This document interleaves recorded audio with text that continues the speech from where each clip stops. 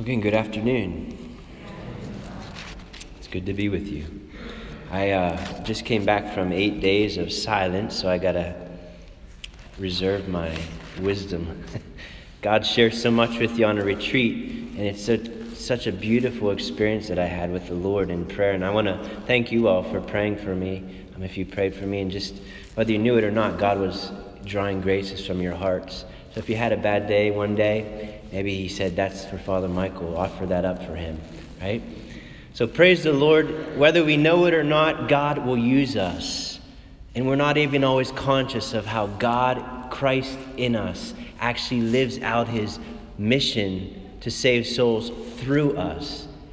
Because we're not always sober and alert and aware. We're not always in the light. Sometimes we're on Calvary. Sometimes we are in the darkness. And Jesus at times felt that on the cross. He felt that when he was alone here and there. When John the Baptist was beheaded, he felt like he lost someone special that he loved. When people didn't understand him, he had a hard time. He didn't just, that's no big deal. It hurt his heart. When he went into the temple today and he saw all this stuff happening, the whole point of the temple was misunderstood.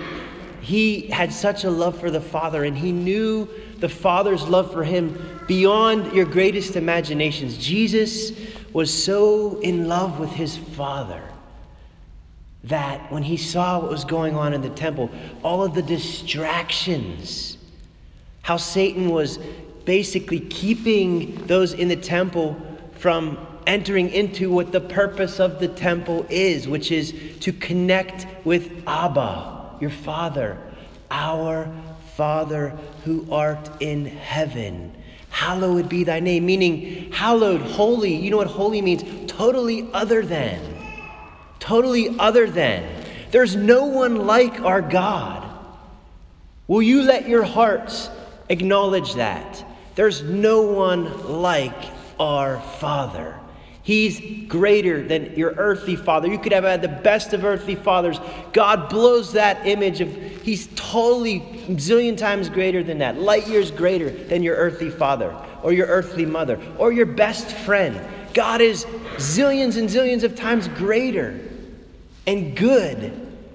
And when Jesus came into the temple, it says here, listen, take these things out of here. Now you can hear, how do you hear Jesus saying that? Take these things out of here, you bunch of idiots. What are you doing?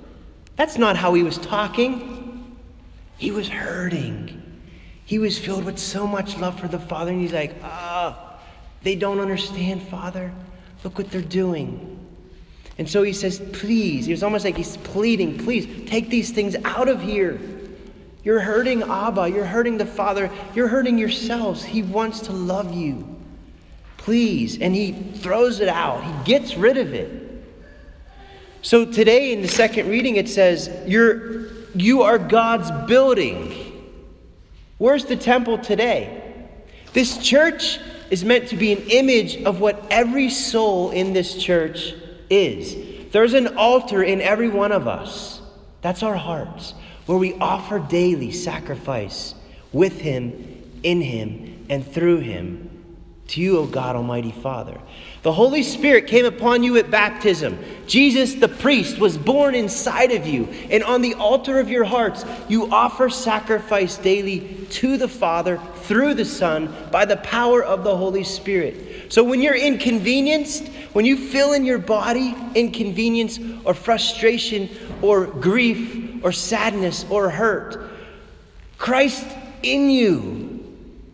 It's no longer I who live, Paul said. It's Christ who lives in me. Now, I want you to hear that, not just as a scripture, not just because I'm saying it to you, because right now the Father's talking to you. Are you listening? Father's talking to you right now.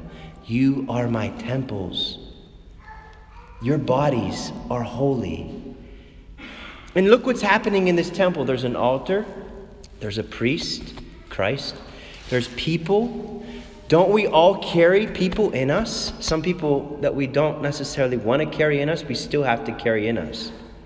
People that we don't necessarily agree with or like, we still carry them in us. We feel that in us. We feel how others affect us. This is the body of Christ. You and I, the body of Christ.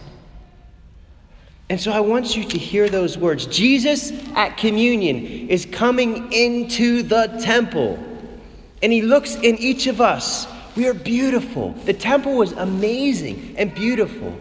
But how many of us don't see the beauty of the temple that we are? But we see all the stuff going on inside of us.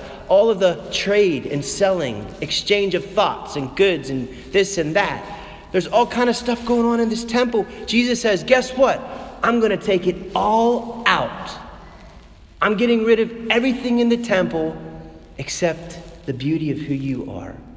You are beloved. You are precious. But these things in us, the lies in us, keep us from knowing what it's like to behold our Father, to worship our Father. And to close, worship, again, is not how much of God you get. It's how much God gets of you. At Mass here, God's giving himself 100% to everybody in this church. How much are you going to give of yourselves to him? And guess what? You can't give yourself to him unless he in you and through you gives himself. You have to even ask Jesus to help you give yourself. Jesus, I can't clean this temple out.